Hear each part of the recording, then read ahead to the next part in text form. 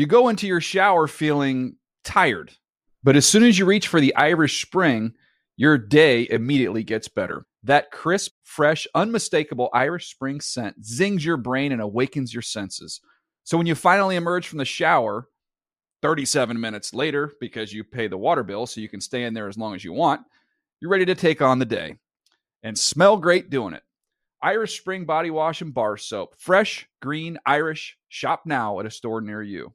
You know that feeling when you walk into your home, take a deep breath, and feel new? Well, that's what it's like to use Clorox Scentiva. Because Clorox Scentiva smells like coconut, cleans like Clorox, and feels like energy. It'll elevate any cleaning routine to not just clean, but also make every room smell like a tropical coconut getaway. Discover how Clorox Scentiva's powerful clean and refreshing scents can transform your space. Get yours in coconut or other fabulous scents at a nearby retail store.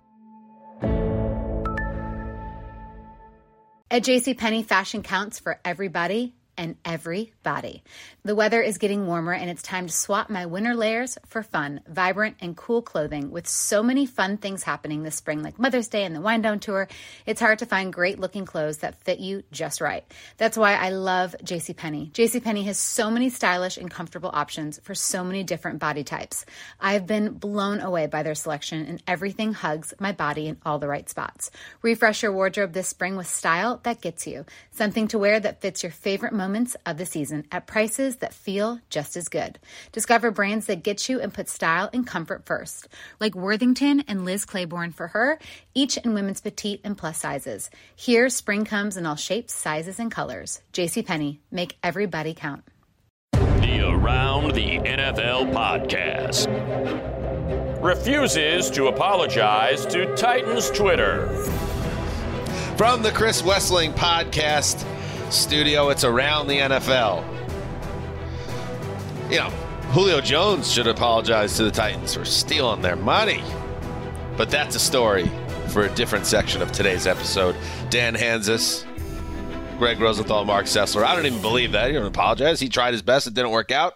Whatever. What's up, guys? I just think Titans Twitter should be happy that they're so front and center on this podcast over the last year. Certainly helped out by Justin Graver, the grave digger behind the glass again. But now that Julio's gone, we're actually entering into the 3 to 4 month period where we no longer talk about the Titans. So enjoy today. They are a tad whiny.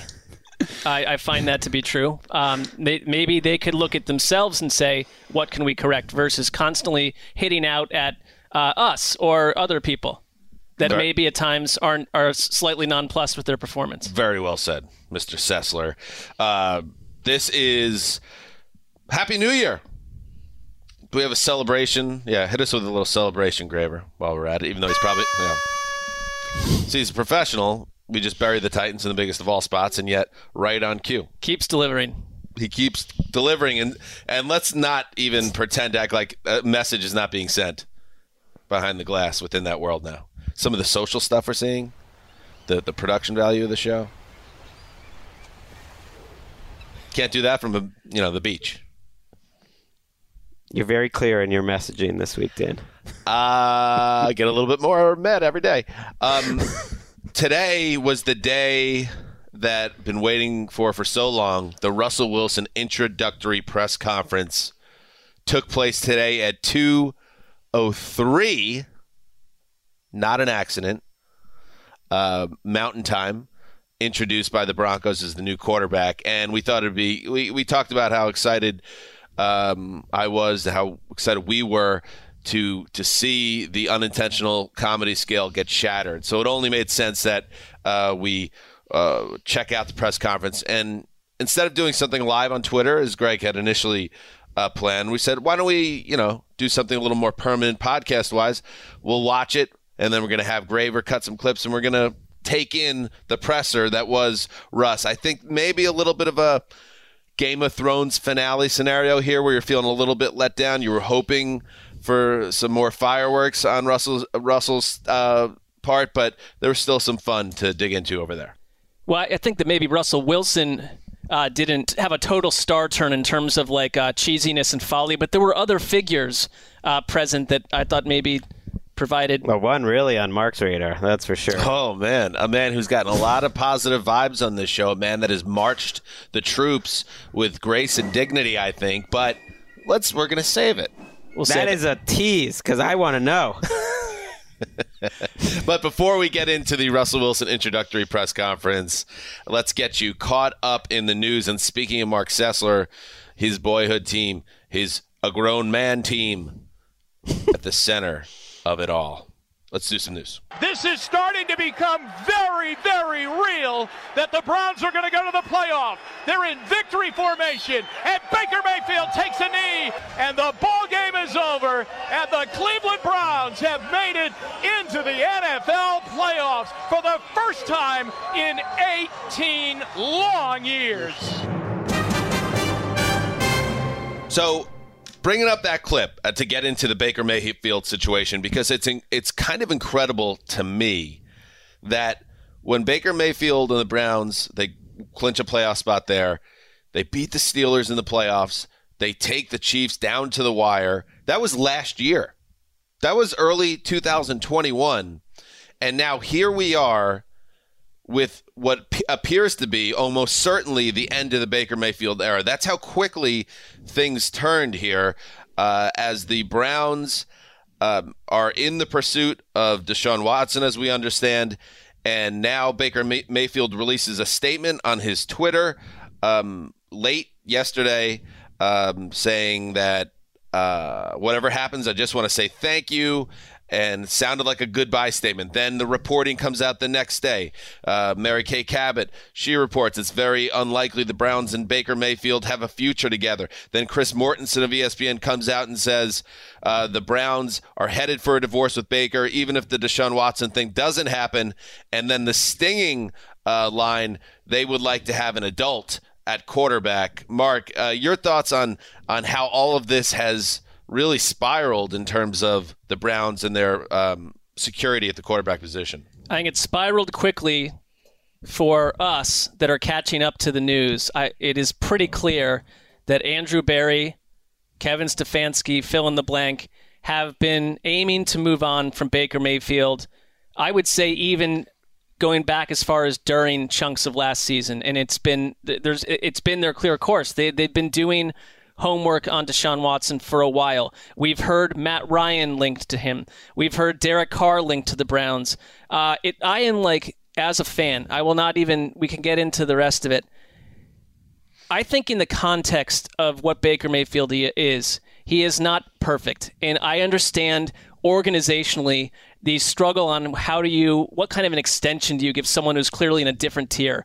Secondly, if you're Andrew Berry, you're constantly going to be looking to upgrade at quarterback. That you cannot be one of the 5 or 6 teams in the AFC without one of those guys. And I think Baker Mayfield, if you list the AFC quarterbacks from top to bottom, is like 11th or 12th. I mean, he's not, but he's just the floor is problematic and the ceiling is problematic with Baker Mayfield. That said, in the context of what he did for the Cleveland Browns after 25 years of shattered seasons and terrible quarterback play, me emotionally sees him differently, because I do think he gave them an air of attitude, and he kind of came in and said, I understand I'm coming to a team that was 1-31. Let me take you to the playoffs. And frankly, he changed that organization in a big way. He changed the expectations of the organization. He gave them an attitude and identity, not alone, but he was a big part of that. And these divorces are messy. And I think if you're a Browns fan, where I stand right now is, number one, I don't like the way this is playing out. And you can ping Baker Mayfield for going on and writing a letter when someone like Jimmy G didn't do that when the Niners traded up multiple picks to get Trey Lance. They're different people. This is the Baker Mayfield experience. But secondly, when I hear things like they're looking for an adult and they're concurrently doing homework and meeting with Deshaun Watson, I've been a Browns fan since 1986. That's longer than a ton of people listening to the show have even been on the earth. I get that. It's mostly sucked. And you stick around because of loyalty, because you think that the minute that you bounce, this thing that's been this ugly is probably going to leave you behind and go somewhere glorious. I don't really care where it goes right now. I am out on this team, and I'm not saying that as some sort of grandstanding, look at me type of thing. I'm not. The energy around what they're doing right now is as negative as anything that the Browns have authored as since I've followed this team, and there have been a lot of bad things, and I cannot connect the dots on how they think this is going to connect with one of the best fan bases in sports. I understand that we'll be a divided fan base, but I am de-energized by it. It's as cynical as you can get following a sports team, and my energy is not with them right now. Because of Watson. Because of Watson. The Baker Mayfield thing. The question, the Baker Mayfield thing is a byproduct of that, and I don't like how that's playing out either. In a vacuum, I have no problem with them looking to upgrade from Baker Mayfield to fill-in-the-blank quarterback that they just simply believe in more, whether it's a draft pick or something else. I cannot imagine a version of me getting into rah-rah mode for Deshaun Watson a month from now or in the middle of next season. It's the one pursuit and the one angle and the one answer that I just don't really find. And the Browns aren't alone on this, but it does, like you were speaking, Greg, and you spoke really eloquently on it, the situation with Deshaun Watson and how the media has covered that situation. Let's pay attention here to what's going on in the NFL right now with ownership and teams that are rolling out the red carpet for Deshaun Watson and hosting him and hoping that he picks them. That is some grim business as well around Watson. And I totally get it, Mark. You know, you and I, we have that shared bond, unfortunately, of when you think you have a guy at quarterback and he's not the guy. And look at that draft, 2018. Baker 1, Darnold 3, and now both guys will probably be history from their teams. They could be competing against each other in Carolina.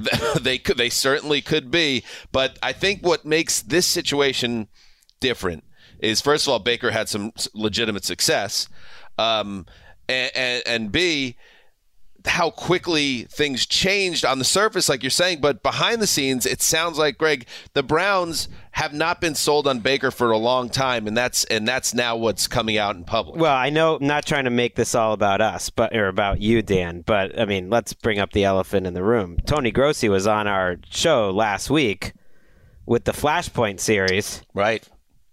Talking Baker Mayfield. Right. And, he pointed out they weren't even interested in signing him to a long-term extension when they put up 48 on the Steelers in the playoffs. And that was telling. And it's a huge win for the Flashpoint series. I mean, I know there's a lot to digest here, but ultimately we look at the first two Flashpoints. Who are they? Well, yes. Well, hey, here you go, Justin. Go ahead.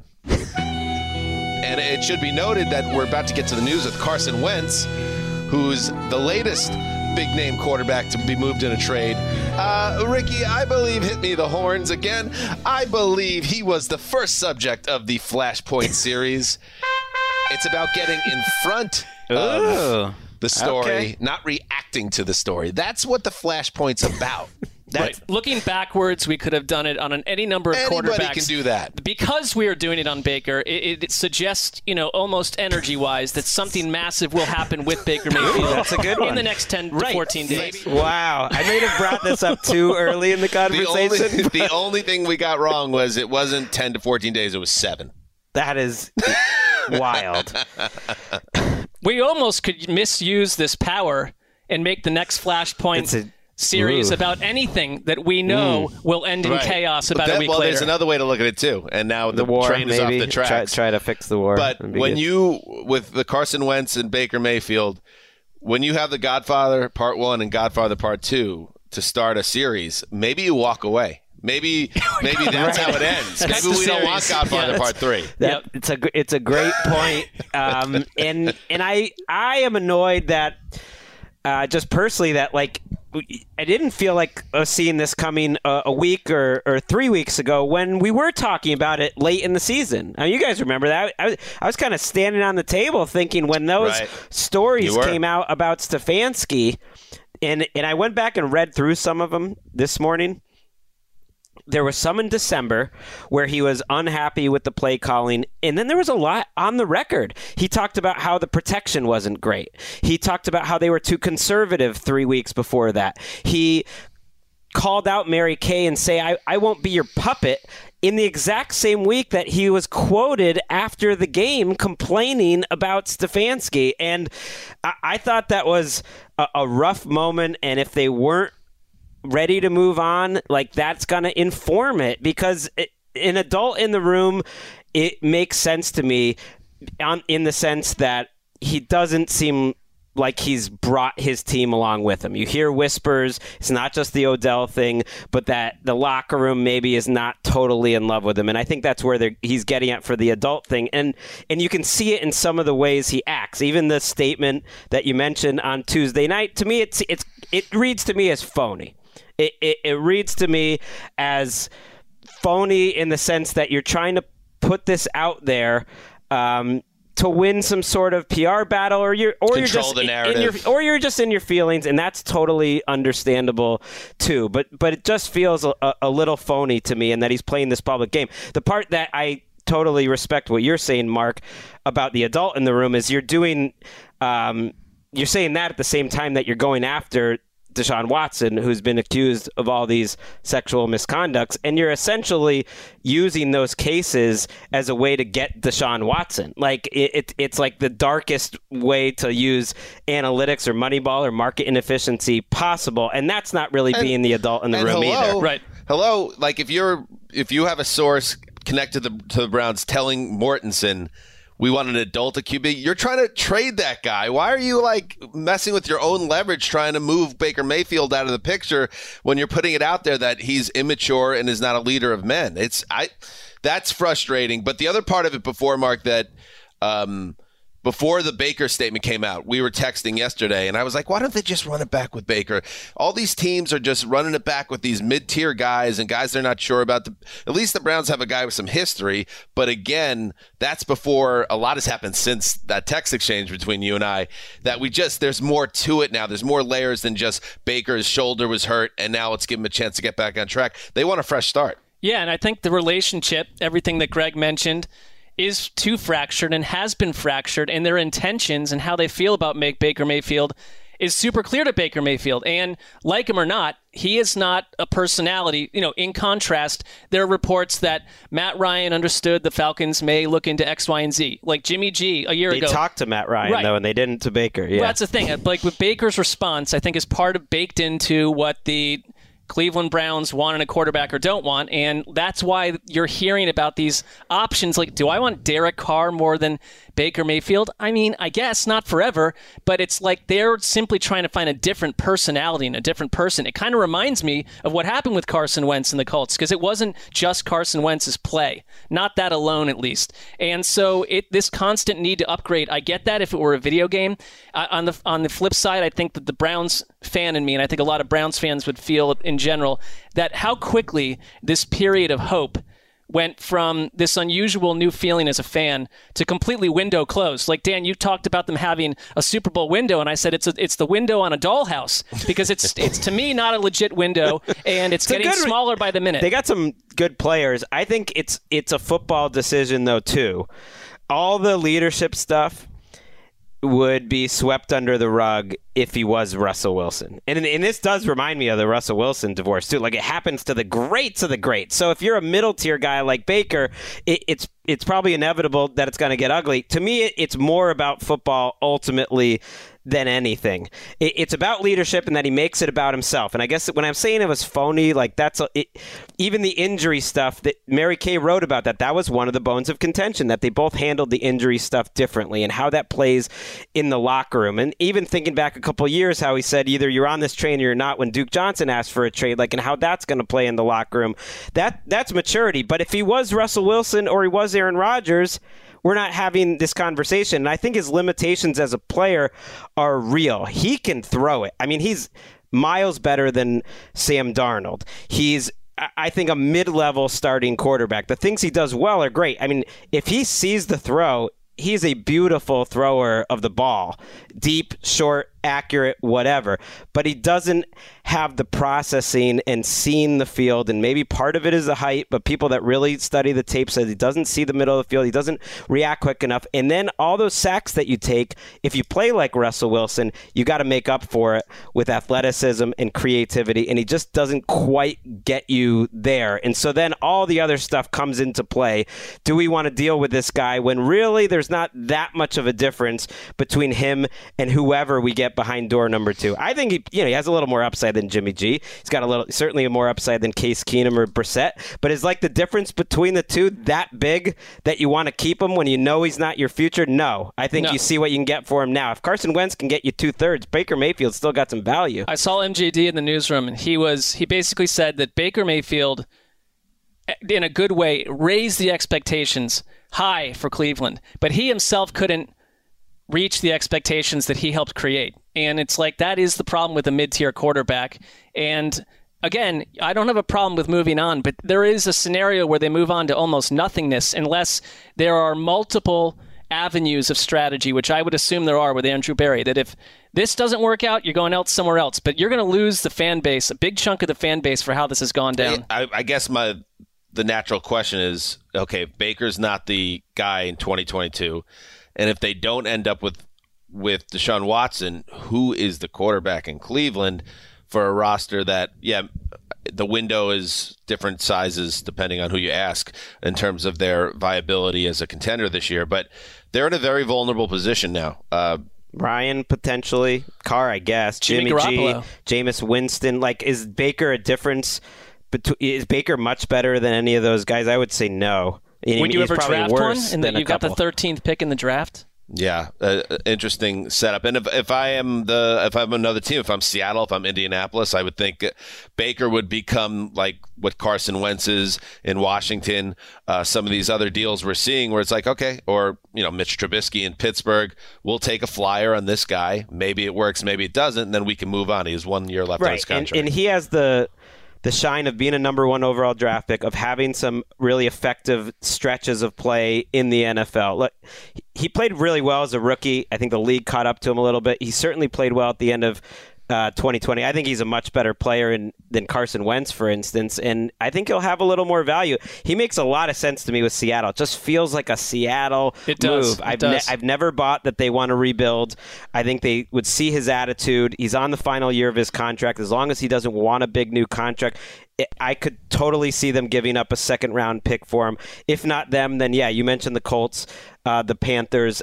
I think he's a very tradable asset. So they don't regret giving them the 5th-year option. They had no choice. Of course, they had to a year ago at this time. They weren't even giving him the long-term deal. Don't turn this into a bonfire of the vanity situation now, where you go back and forth in the media saying what a bad guy and teammate he is. I mean, we're halfway there. Just make the trade at this point and try to move forward. They're not going to have control, though, because players are going to talk. Like Duke Johnson already sent out that tweet, and I think there's some people who he rubbed the wrong way that are going to get their shots. The front office doesn't need to be leaking things to the warts of the world. Mark, I want you to have the final word on this, just because obviously it's such a seismic thing around the Browns. When things were good with Baker and the Browns, it was a lot of fun, though. Like when because he always had that swagger going back to college when he put the flag at midfield at Ohio State. Like he was always that dude. And when that got paired with him playing well, like in that Pittsburgh game, that back half of that season, it really did feel like he had something there, and it was a nice run, I guess. Well, especially during his rookie year, when I think he was playing fast and loose and not in even the current system that I don't think is the greatest system for Baker Mayfield.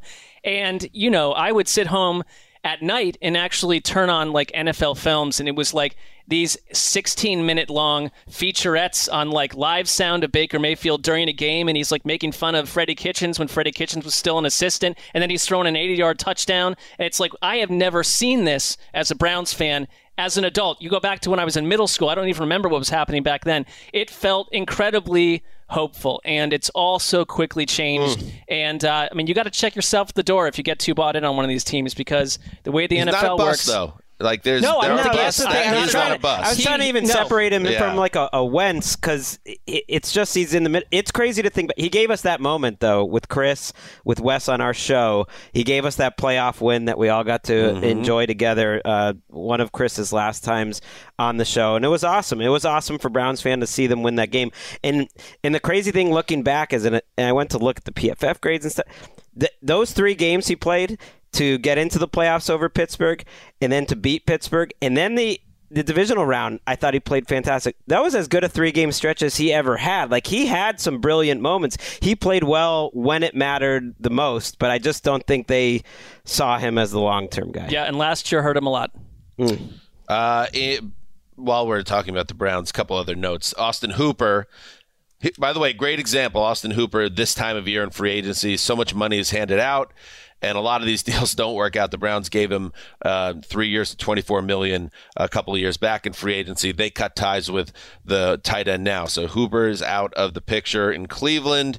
And what else was there? They signed Jakeem Grant, one of the most fun kind of fourth receiver punt returners in the league. I like Jakeem Grant. There you go. All right, we got a lot more to get to. Let's take a break. We'll be right back. In other news, non-Browns related, the Raiders, they add to their pass rush with Chandler Jones. A nice move here by Las Vegas. Man, the AFC West has a lot of juice to it. Let's be honest. Chandler Jones now gets to line up with another big time pass rusher, and you get the idea here with Max Crosby that all these teams, it's become an arms race now. How do we stop all these big time quarterbacks? Jones has been I don't think anyone has more sacks than Jones since he came into the league. That's a nice get, right? I think this was about relationships, too, because obviously we know that Chandler Jones can play still. Josh McDaniels, Dave Ziegler, these are former Patriots guys. They have Patrick Graham as their defensive coordinator. Patrick Graham worked with Chandler Jones as a D-line coach or a linebackers coach in both positions back in New England. And it's like you ship out certain players, you bring in guys who are going to fit your system, and I like the fit because I think Chandler Jones is someone that produces year after year. And I mean, it's not just the 5 sacks in week 1 a year ago. It's like he was a little up and down last year, but in general, he's been very consistent, and he can bring the heat in a division with tons of quarterbacks. That's a wild pass rush duo, Crosby and Jones. It's funny, Arizona gave all that money to J.J. Watt, and ended up losing Jones, at least partly because of it. They made that choice.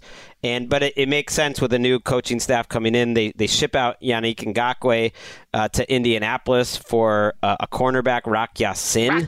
So the Raiders also get a guy who will be projected to start at cornerback for them, who had a pretty nice bounce back, good second year. The Colts seem to like him. That's a fair trade, I like it. Good move for the Colts.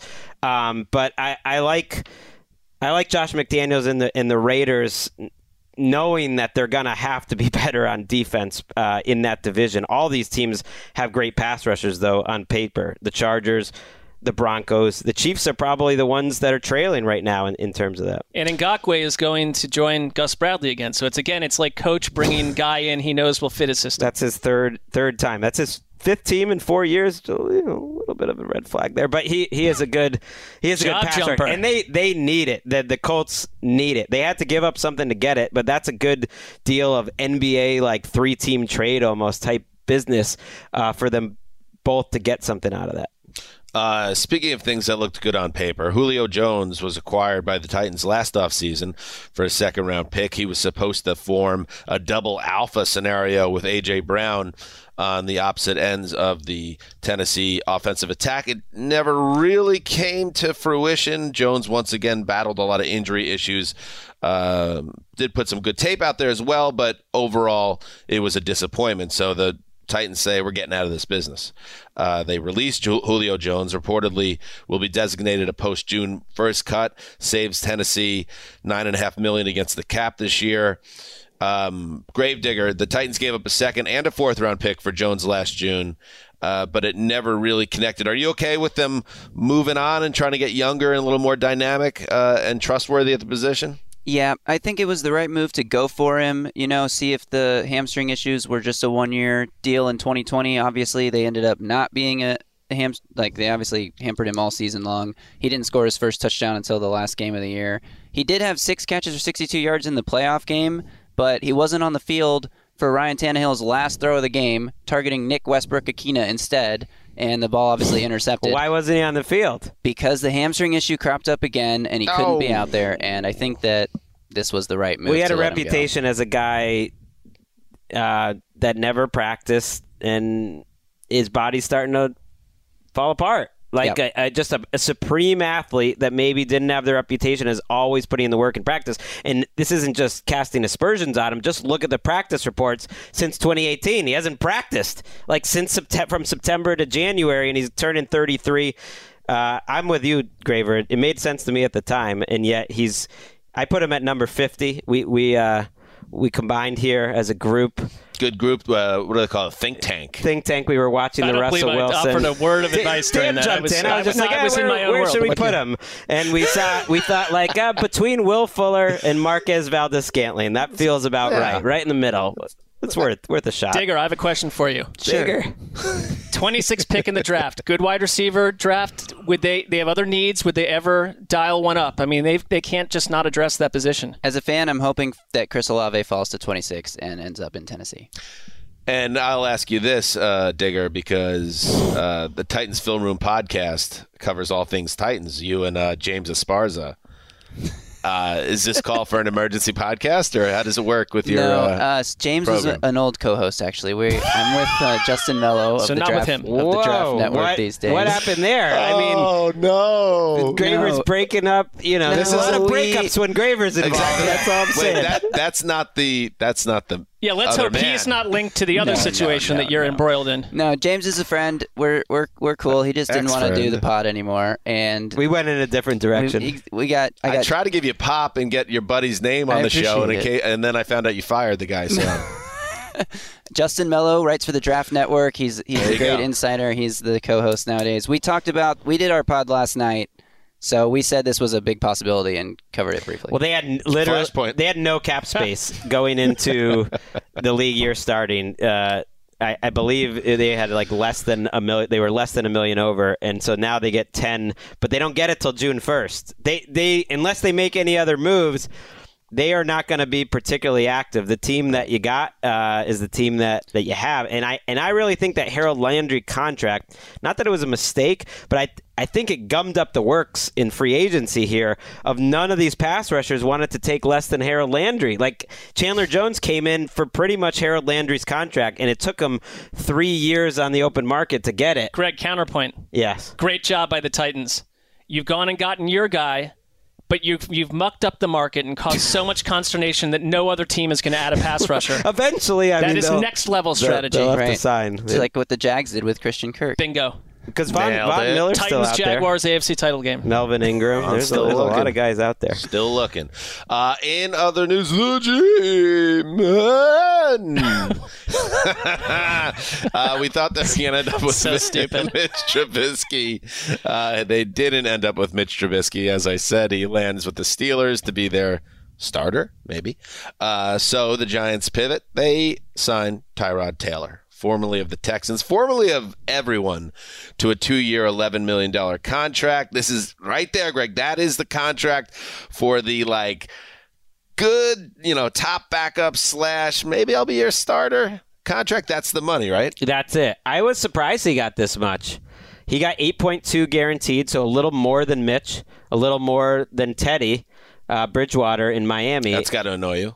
No, it's fine. I mean, they were all in the same ballpark, but the fact that Tyrod got it was surprising because he didn't have a good year in Houston. I mean, I know it was a tough situation, but Davis Mills certainly outplayed him when he came back from that injury. He's turning, 33? And this contract would indicate, he's probably going to play if they have a losing record. Well, the Bills front office guys know him from 2017, and that's the Giants general manager right now. I like what I like about this. I like about Teddy Bridgewater. I like about Drew Lock, assuming the Seahawks don't do something totally stupid and not add another quarterback. They are properly slotted for the rest of the offseason. We will not talk about them unless we are exorbitant, because we're not going to have to hear about Tyrod Taylor being sold to us. Got a lot of shows to fill, I know, but we're not going to have to hear about Tyrod Taylor being sold to us as a starter. And it's 1B. You're just Teddy, happy it's 1B. They're just in the mix where they should be. You're a quality backup. Enjoy it. Did we ever talk Teddy on this show with Miami? We did. We had a conversation. Absolutely covered it. I can tell you what. Has your short-term memory been compromised? We'll be talking some Teddy. We'll be talking some Tyrod. These contracts used to go to Chase Daniel. Somehow the prices have not gone up. I had a conspiracy from someone that was like, "What's going on?" It's like our teams capping these prices at these positions or something. I'm actually surprised that they haven't been that high. That's called collusion. Right, GM that would or be. GM, that just would simply be. the general manager app, the GM app. The GM app would straighten things out. Hey, no one Teddy. We can all agree Teddy, Mitch, Tyrod. They're all about the same. Let's all slot them in right around here. And I know this from painful experience, and the Giants learned it or experienced it firsthand. last year. You do not want to have no true plan at backup quarterback. When you have two bums as your backups, guys with no experience or of success, and you end up with Mike Lennon and Jake Fromm. And we get stuck with that on like Thursday Night Football. Well, then which how do you feel about the Jets' plan here? They just re-signed Flacco and gave the original round tender to Mike White, which is actually $2.4 million. I'm into it. Okay. Those are back. Like they're fine. Joe Flacco is going to be perfectly mediocre to bad, but not embarrassing. He's actually stepped in and been better than you would have imagined the last couple of years. Not fun to watch, but I hear you. When you get in a situation where your backups are dreadful, you become unwatchable, and there's no progress that the organization can have in any way, even if you're in rebuilding. It just ruins everything. Joe Judge fired that in the press conference. I think with 5 or 6 games left in the season, he had a pretty good chance to return. You'll blow it. In other news, Adarius Smith. Hey, the Patriots got a quarterbacks coach out of it or something. That's who we want. What a win. That's who we want guiding Mac Jones's future. Joe Judge. What's going on over there? They've got like 3 coaches, and it's just Belichick, Patricia, and Judge. I think they're not. What is happening? They moved into the territory of not trying. Yeah, they're not trying. Patricia and Belichick were down at the Georgia Pro Day today. It's too much Patricia. Yeah, Greg Bedard's writing. It's like, Patricia's like the second most powerful guy in the organization. It's like, what is happening? It's like, who are there's like 3. Disgraced is a strong word, but the guys that were like, by the time they were fired, it was like, oh my God, get this guy out of my building. Matt Patricia in Detroit, Joe Judge with the Giants, and then the other guy I could think of on the top of my head, well, you could say Ryan, you could say Matt Nagy, but I was thinking of Adam Gase, who I think also was in talk with the Patriots at some point, or at least it was reported. Josh McDaniels, who was an ultra disgrace in Denver, and then had like the 30-second scoring offense in St. Louis, and then he's brought back to the comfortable cottage of New England to do his little thing. If we were allowed to go to the desert, and we're not, we're in league unless we're going to the draft, and I don't know if they have these things, but like, I now know why. I now feel like I know why Josh McDaniels. It's like Steve Belichick is absolutely going to be the next coach of the New England Patriots. I just feel that so strong, and I don't know when that'll be. Maybe it won't be for another decade. We're heading there. Zadarius Smith is back with the Ravens, the veteran defensive end. Back to Baltimore on a 4-year, $35 million deal. He began his career with the Ravens. Had some success with the Ravens, turned that into a big deal with the Packers in 2019, had a couple of really nice years in Green Bay, then he got hurt, and then a salary cap casualty. So he heads back to Baltimore. Mark, exactly those type of annoying Ravens moves as a fan of an AFC North team, where you can just imagine him beginning a nice run at a second chapter of Baltimore. I mean, if 10 days ago you tweeted that the Ravens were going to get Marcus Williams and Zadarius Smith, who I totally trust will thrive in that system, it would be viewed as an absolute win for Baltimore. They do this every year. This is why they will be a playoff team once again. I have nothing else to say. They just need to be healthy. They must have checked out his back pretty extensively because he missed almost all of last season with a back injury. That's pretty serious. Maybe that's why he didn't get signed until Wednesday. Who knows? But they needed guys up front. Derek Wolfe might retire. Brandon Williams is a free agent. Calais Campbell is a free agent. Justin Ellis is a free agent, so they don't have many players up there. Did you say it was pretty, heated earlier?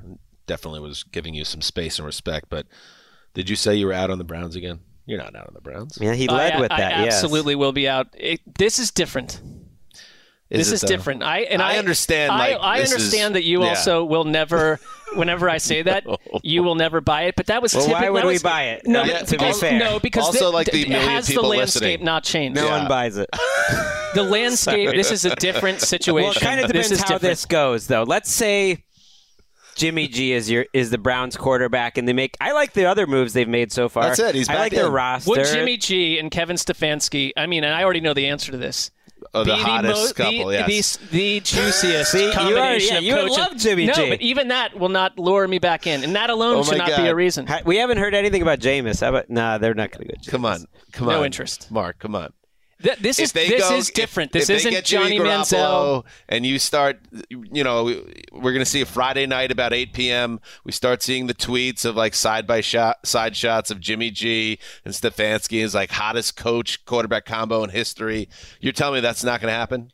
I don't know. I have 2 sons. Maybe I decide like what team they like, and we go on a new journey together. My son Walker heard J.C. Jackson signed with the Chargers. That was his favorite player. And he said, I'm going to be a Chargers fan now. If the Chargers and the Patriots play, I'm going to the Chargers. I don't know if that's really going to stick, but in the moment, I'll just become a that's tennis what he fan. said. I'll join Greg's tennis podcast along with this. That would be fun. I had a major breakthrough in my house because now my eldest, Jack, who's 7, is starting to kind of get into sports in a more meaningful way. I haven't pressured him with any of it in terms of following the leagues, but they've started to watch. I'll come in the room. They'll just be watching, clips like 100 greatest plays of the 2021 season. That's how it starts. And then we were having dinner on Tuesday, and I said, the Jets signed, because they're like kind of into the Bengals after the run. I was like, the Jets signed one of the former Bengals players. I called him a receiver, referring to tight end C.J. Uzomah.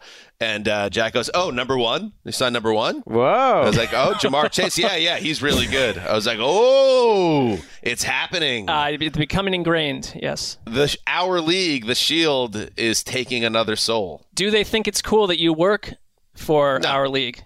Yeah, I find that doesn't translate. That part does not seem to be. But we've talked about it on the show. Like right. you hear the same thing from like Hollywood stars or Tom Brady. I'm not sure it's the same thing. No, it's like they don't care. Right. The kids, it doesn't matter. So obviously, podcast host, that is not going to get lower them. rung. Yeah. A lower rung potentially.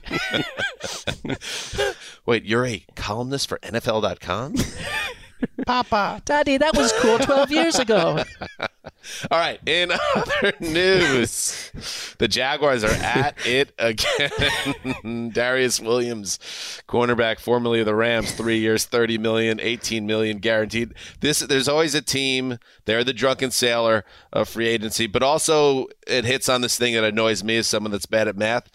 What the hell is the salary cap, and how does it actually work? At what point do they run out of $40 million contracts to hand out?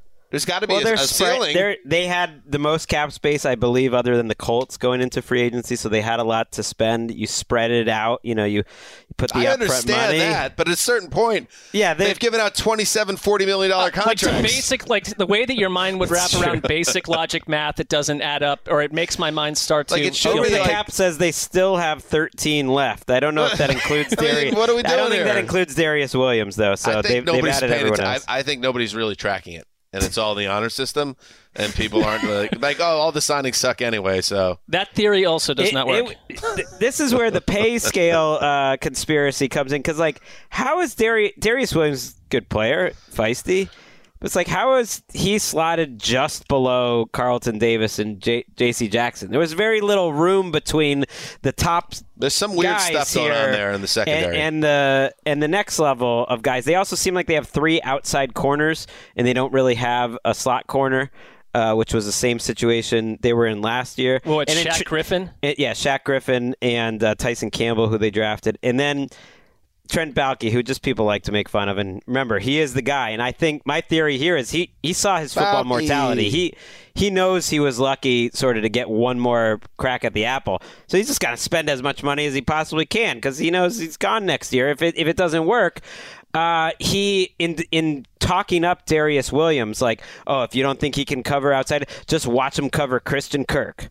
That was an absurd comment. And then everyone was like, wait, you just gave Christian Kirk like $18 million. Is that the point you want to be making? I think also to your question, Dan, like the Jaguars are going to have to pay more money than a thriving Super Bowl contender that someone wants to go to because it's in a great city and you're a megastar. What's wrong with taking Jacksonville? shots on the city. No income tax? I don't know it very well enough to say that it's not a great city, but I would not call it an NFL mecca. It's got probably the smallest NFL okay, that's fair. media base if I had to rank the cities, if I was an NFL player that I would want to play in, I feel like Jacksonville's coming in the top half, weather alone. It helps that it's a warm weather city, but it's not like it's the tax, income tax. They've also since 2012, top half. They have spent over $1 billion in free agency, more than any other team in the league, and I think they have the most losses since that time too. So this model is not even boom or bust; it's largely bust. And they're very analytics heavy. They always sign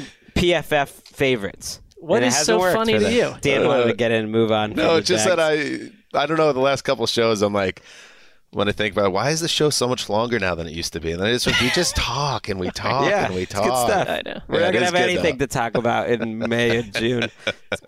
And by the way, just to make it clear, as I go into a needless aside, you could say cooking with grease, you could say cooking with gas, but there's no such thing, Greg, as one crack of the apple. One more bite of the apple. Well, I know that. I only said that once, right? That was just a no, you just said it earlier. I did it again? I was poised like a cobra. What are you in your mind envisioning when you say that? Bite at the apple. Bite at the apple. That's a malapropism or something? Yeah. How about that?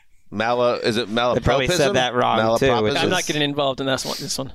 Gravedigger, can you give us the correct pronunciation of, I think I nailed it. Malapropism. I think I nailed it. In other news, Marcus May is on the move, the former second-round pick of the Jets, who had some nice years there, same draft as Jamal Adams. Then blew his Achilles in a contract year, and that seemed like bad news all the way around. But it turns out that he still got a nice contract from the Saints, 3 years, $28.5 million contract. The Saints, of course, lost Marcus Williams to the Ravens on Wednesday, so this is their guy that's going to be the replacement. A couple of caveats here. One, as I mentioned, blew that Achilles in November, so we don't know where the 29-year-old is in terms of his rehab. Also, he's facing a suspension connected to a DUI that he failed to report to the team early last year, I believe it was. So he'll probably be suspended, but maybe that will dovetail nicely with his recovery period. Anyway, usually that's one game. May's a good player, not a transcendent player, not Marcus Williams. But the Saints could have done worse, as long as he's healthy. It's like the rare guy got drafted at 24. Like, he's suddenly 29, but he's not been in our lives that long. There's that defense is loaded. You kept Dennis Allen to maximize it. Their secondary looks pretty awesome. Lattimore, Chauncey Gardner-Johnson, Malcolm Jenkins is still there. You add May. P.J. Williams is a free agent. I am curious. I'm very curious about how this team is going to look, and they are reportedly the most likely team for Deshaun Watson, and there was even a report that if Sean Payton was around, they were not going after Watson. Dennis Allen is pushing for him. And that Allen is pushing for it, and that is one difference that you're getting with the Dennis Allen era. Interesting. Malapropism. What'd you say? That's what I said. You got it. Good for you. Thank you, Justin. Of course. You know when you can't quickly look up something like that and then feed it right into the show and help us? Can't do that from the beach. No, but Greg, the only reason that we're bringing that word up is because you did something very strange to an apple verbally previous. So I'd say you're 1-1 on the season. So I mean, it's like, what do you mean? I just said the phrase wrong. You're taking a crack at an apple, and then you correctly deciphered what you had done there, language-wise. But you got the apple thing out of the gate, caused problems for the listener. Well, that's a great point, Mark. All right, Seahawks signed defensive end Uchenna Nwasu, formerly of the Chargers, 2 years, $20 million contract. Also in the news, Ravens signed former Jets lineman Morgan Moses. Kyle Allen, the quarterback, heads to the Texans. What does that mean? Maybe Davis Mills is going to get a real shot at that job. The Raiders cut Carl Nassib, the situational pass rusher, also the first openly gay NFL player. I'm going to keep an eye on that one, see what kind of market he has. Brian Bulaga, the Chargers cut ties with the offensive lineman. And the Washington football team, the Commanders release Matt Ioannidis, Brandon Flowers of the Killers. Eric Flowers. Landon Collins, and Jim Everett. Just DeShazier Everett. The Nwosu signing was good. The Seahawks are spending money. I like him as a pass rusher. The Raiders cut ties with the top 10 highest paid players of the John Gruden era. Every single one of them is gone. Nick Kwiatkowski is another guy that they hit it and Kwiatkowski today. I don't think Nassib will have any problem getting a job. He's a good kind of backup rotational end. He had a pretty good year, but he had an $8 million cap figure. Same with Kwiatkowski, who's a pretty solid player, but was just overpaid. And McDaniels is not the guy that's going to come in and keep the old guys around who don't really fit. He's just going to cut everyone. The other thing that happened was J.D. McKissick from the Commanders went to the Bills on a 2-year deal for $7 million, and then today decided to go back to Washington for the same deal. I thought he would have fit really well in Buffalo, but They needed some positive PR, I feel like, because Ioannidis and his agent called them liars, said they lied right to their face that they weren't going to get released and did him dirty at the last minute. He's a nice player. I think he's in the top 80 or so now in the top 101. And I don't feel like the Carson Wentz trade has gotten the people as excited as like maybe you would want a new franchise quarterback to excite them. So they've asked Carson Wentz to do him a favor on social. Oh, no. What's up, Commanders fans? Carson Wentz here. Just landed in D.C. I'm excited to get to work, excited to come in and compete. And, as we all know, excited to really go ahead and start to take command. Oh, no. Wait, he just landed? He was traded ages ago. No. He couldn't make it you got to official focus till on the today. back end of it. Now, you have to understand they're trying to get Take Command off the ground. Take Command's there, keep pounding. That's their hashtag. Keep pounding. There's his Take Command. Now, again, watch how clumsy the transition is. It's hard. One more time. Hit it, Graver. And, as we all know, excited to really go ahead and start to take command. It's hard, though. It's so awkward to just try to do that. The social guy, they land on the plane. He's on the plane. The first, hey, can you do this little thing? Wait, you got to finish it with take command. Oh, okay. Wait, what? It's just something about Carson. He's trying his best. He's not the most charismatic guy. And he's like, No. And as you all know, nobody knows. Literally no one knows what that means or what it's supposed to represent or whatever the hell they're trying to get across. What about a take 2? Let's try that again and What if that clean was that up a take little. 2? What if that was take 7? That's fair. I don't think he's is a natural thespian or something, but One more time. A lot of Commanders in Washington. That's right. Heisman. Joe T. Oh, I love this team. I love this team. As we all know, excited to really go ahead and start to take command. Let's take a break and then get to Russell Wilson's press conference. All right, we're back. This has been something I've been excited about for a couple weeks now. Russell Wilson on a dais. This is how I imagined it to be, I got to say. I imagined it to be maybe Hackett's up there, the coach. Maybe General Payton's up there. Fine. But I wanted Sierra up there. I wanted Future Junior up there. I wanted Future Senior up there. I wanted the They rapper were in the there. crowd. They were in the crowd. Future, the rapper, was there? No, but he was that not. would be his cool. kids, Not him. his children, Russell Wilson's children, and Ciara were in the I crowd. mean, I can't believe Sarah's not there. I can't believe she's not sitting next to Russ because that would have been great. But let's just play a couple things from the presser. Why don't we start, Graver? Where do we want to start? Let's just start off the top. General Payton explaining why he was excited to have this new generational talent at quarterback. This is a historic day for the Denver Broncos and all our fans out there in Broncos country. And we're thrilled to welcome quarterback Russell Wilson, a 9-time Pro Bowler, a Super Bowl champion, a Walter Payton Man of the Year, to the Denver Broncos. All right. And then before Russell Wilson takes the stage, Nathaniel Hackett, he gets up, and the head coach, we like Hackett. We like his vibe. I mean, you two guys really are over the top with it. I think, like him fine. I kind of like he's got that embarrassing but good-natured dad vibe going on to him, and this is how he begins. We have two parts here for Hackett. This is how he begins to address the media on this very exciting day in team history. Come on, y'all. Russell Wilson. Holy very exciting. What is not to like, Greg? Such a little league dad move. I like him. I mean, that was an incredible opener right there. And then, like I said, it would have been cool if Ciara was up there on the dais, and that is something that I can absolutely promise you that Mr. Hackett felt as well. I'm not going to lie. I was very excited to meet his wife. Almost probably more excited, not going to lie. But sorry, Russ. I mean, I like him because I feel like he says things that I would say maybe in weird situations. And I mean, I certainly Gravedigger would probably echo that comment that he just made. What? Why? Because talking about another man's wife? Well, no, that's specific to Gravedigger, but I'm saying in general the awkwardness is... Did you connect with that as a guy that covets thy neighbor? No comment. I think you have yeah, there was something like listening to it back was great, but seeing his goofy face, Hackett, and Dome as he's delivering this and looking down on CR. And like halfway through it, he's almost just like, oh boy, maybe this isn't going as perfectly as I want. Maybe this isn't going as perfectly as I want. Oh, I got to just finish it. Like, no one laughed or anything. It was just weird. At one point, he had an aside said, I'm very lucky to be up here in a suit. Like, I don't know. The man he's intriguing. He was all over very the place. Excited, and I think that goes a long way. Wouldn't it be cool if Justin's Twitter bio was like producer, NFL Network, host, Titans Film Room, covets thy neighbor?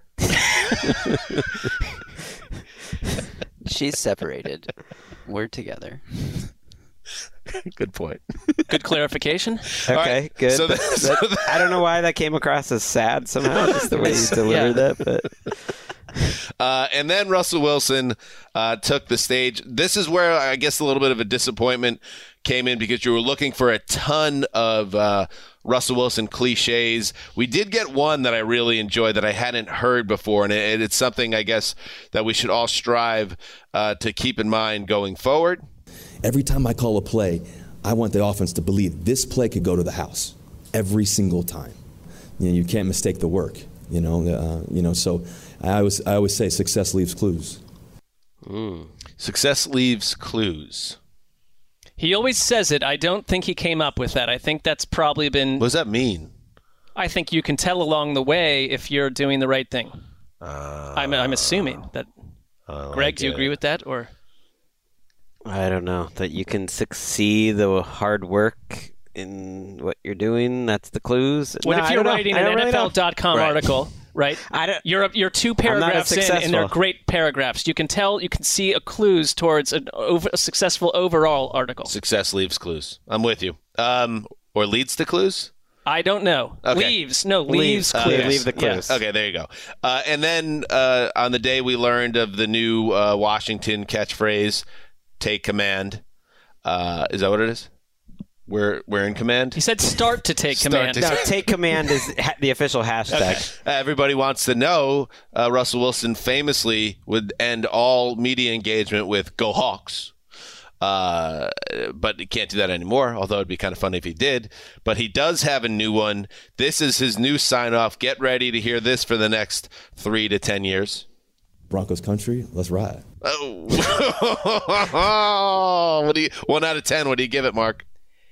I lived in Denver, so I have a soft spot for Denver on some level, but I'd be fine if we killed the Broncos country and just went with let's ride. I think it is a let's ride, okay, and I think he went back to it later. I don't hate it. I think he was understated on the cheesy scale compared to what some might expect. I'll have to decide here. Broncos country, let's ride. Ooh, a little flair on flair. He put a little bit of the Ciara at 12:30. Right, bedroom seduction. We just signed our contract, and I'm going to go make a baby. He always works in that thing to let you know that he's in a physical relationship. Right. Those are the clues that he leaves. Yeah. Right. He leaves Success clues. leaves clues. He leaves that clue. He when he does the pretend I'm going to go through the whole game in the warm-ups, that's another clue. Right. Like, hey, I'm Success a hard worker. That's a clue. Absolutely. The Seahawks are leaving some clues though too. Like their statement that they left or that they put out as Russell Wilson was talking. Petty. Led by their owner, which is really unique to me. Led by their owner, Jody Allen, the first sentence of which is, while Russell made it clear he wanted this change.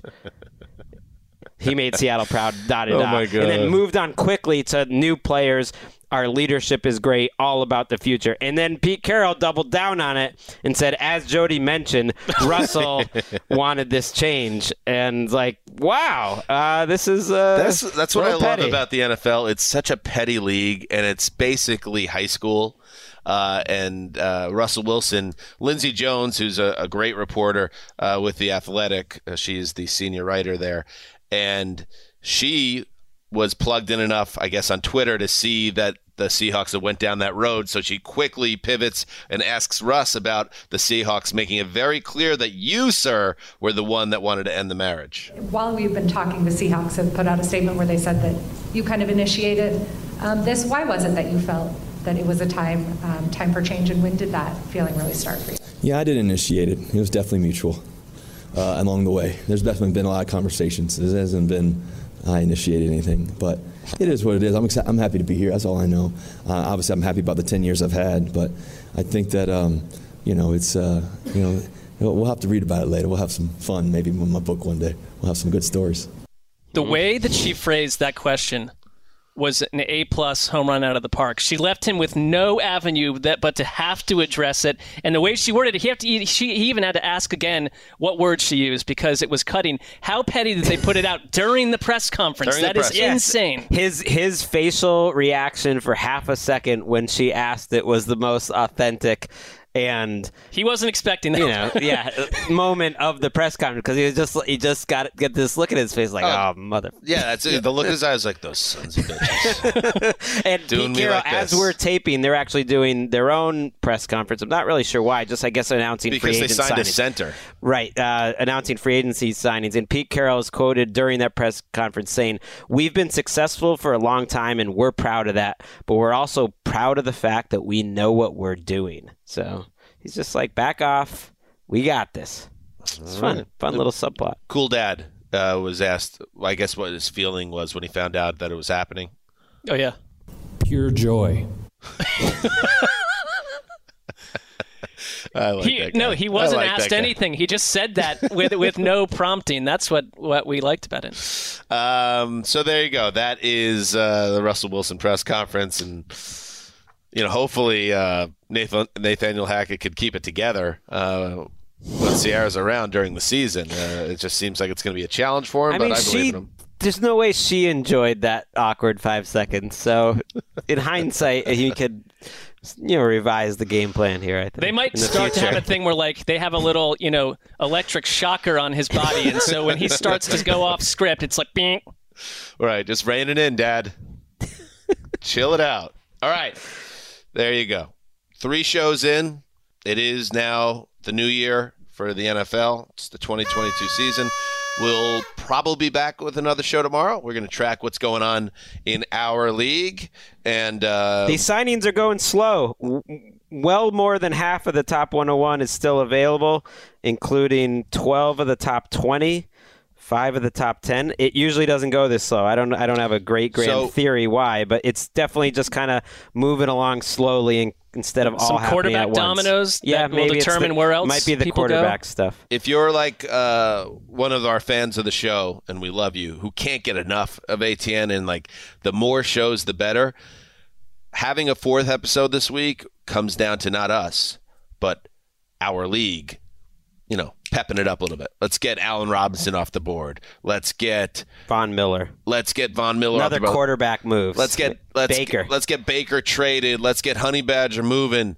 And if those things happen in the next 24 hours or so, you will hear from us. Could be an emergency podcast from our own homes. You never know, Mark. Well, no, this is about show business. So give us a good show, NFL, and then we'll give them a show. We also have Friday, the Around the NFL broadcast. Right. So even if you don't hear from us on Thursday, you could check us out on Friday, where we will give a full rundown of the week that was in our league, and then we'll be back Monday with another show. But again, you could hear from us again tomorrow. And if you don't, just listen to one of these episodes twice, and you're covered. Anything else? Definitely not. Great job, Justin, behind the glass. Randy, holding it down all week. I appreciate Mark held fire on his new enemy, George Payton. What was up with that? You were really getting annoyed. You thought George Payton was making it about him. One little thing where he was talking about he was in the room with Hackett and Russell Wilson. They were going to a place I could only stick around for half an hour. Like, oh, you're so busy. I get you're busy, but it's like he had a couple comments that felt a little corporate to me. It kind of rubbed up against my past corporate jobs that were not non-fun. And he's kind of the guy on the conference call in this thing we just saw that needs to make the extra comment just to make everyone else aware that A, he's on the call, and B, look at my little call, like my little comment here. Right. It's like totally not helpful. We get it. You think you're trying. The media throws a question. Oh, we have one for Mr. Payton and also Mr. Hackett. Like pure joy. Why? What was the real impetus between making sure you get Russell Wilson, and once Hackett jumps in first, Peyton can't be just like, oh, that's good enough to stand. He's like, I'm the one who made this happen. I need to say something as well. Right. Nothing of note. And I realize I'm with you. I get it. I'm with myself also, but I am not. I'm not in the habit of trying to burn a bridge with every new episode. So I will TBD whether or not I find him a friend or foe. Right, and TBD whether Flashpoint series continues. Again, sometimes you just got to know. If you want to have one of those special properties that just stands on its own, like let's say Star Wars. If Star Wars just did the 3 movies, right? Way back when, yeah. And they ended it with Phantom Menace. If they just ended it there, no, it would have been the legacy would have been secured. The 70s ones into the early 80s. You just stop right there. I think everyone would have been fine, to be honest. And yet they kept going, right? And just it got sloppy. It's become a soup. Yeah, Phantom Menace may be the worst. It may be one of the worst movies of all time. Yeah. All right, let's keep it out of this realm. That's not what this podcast is about. You maybe take that to the Titans film room with that guy you fired. You raised the topic.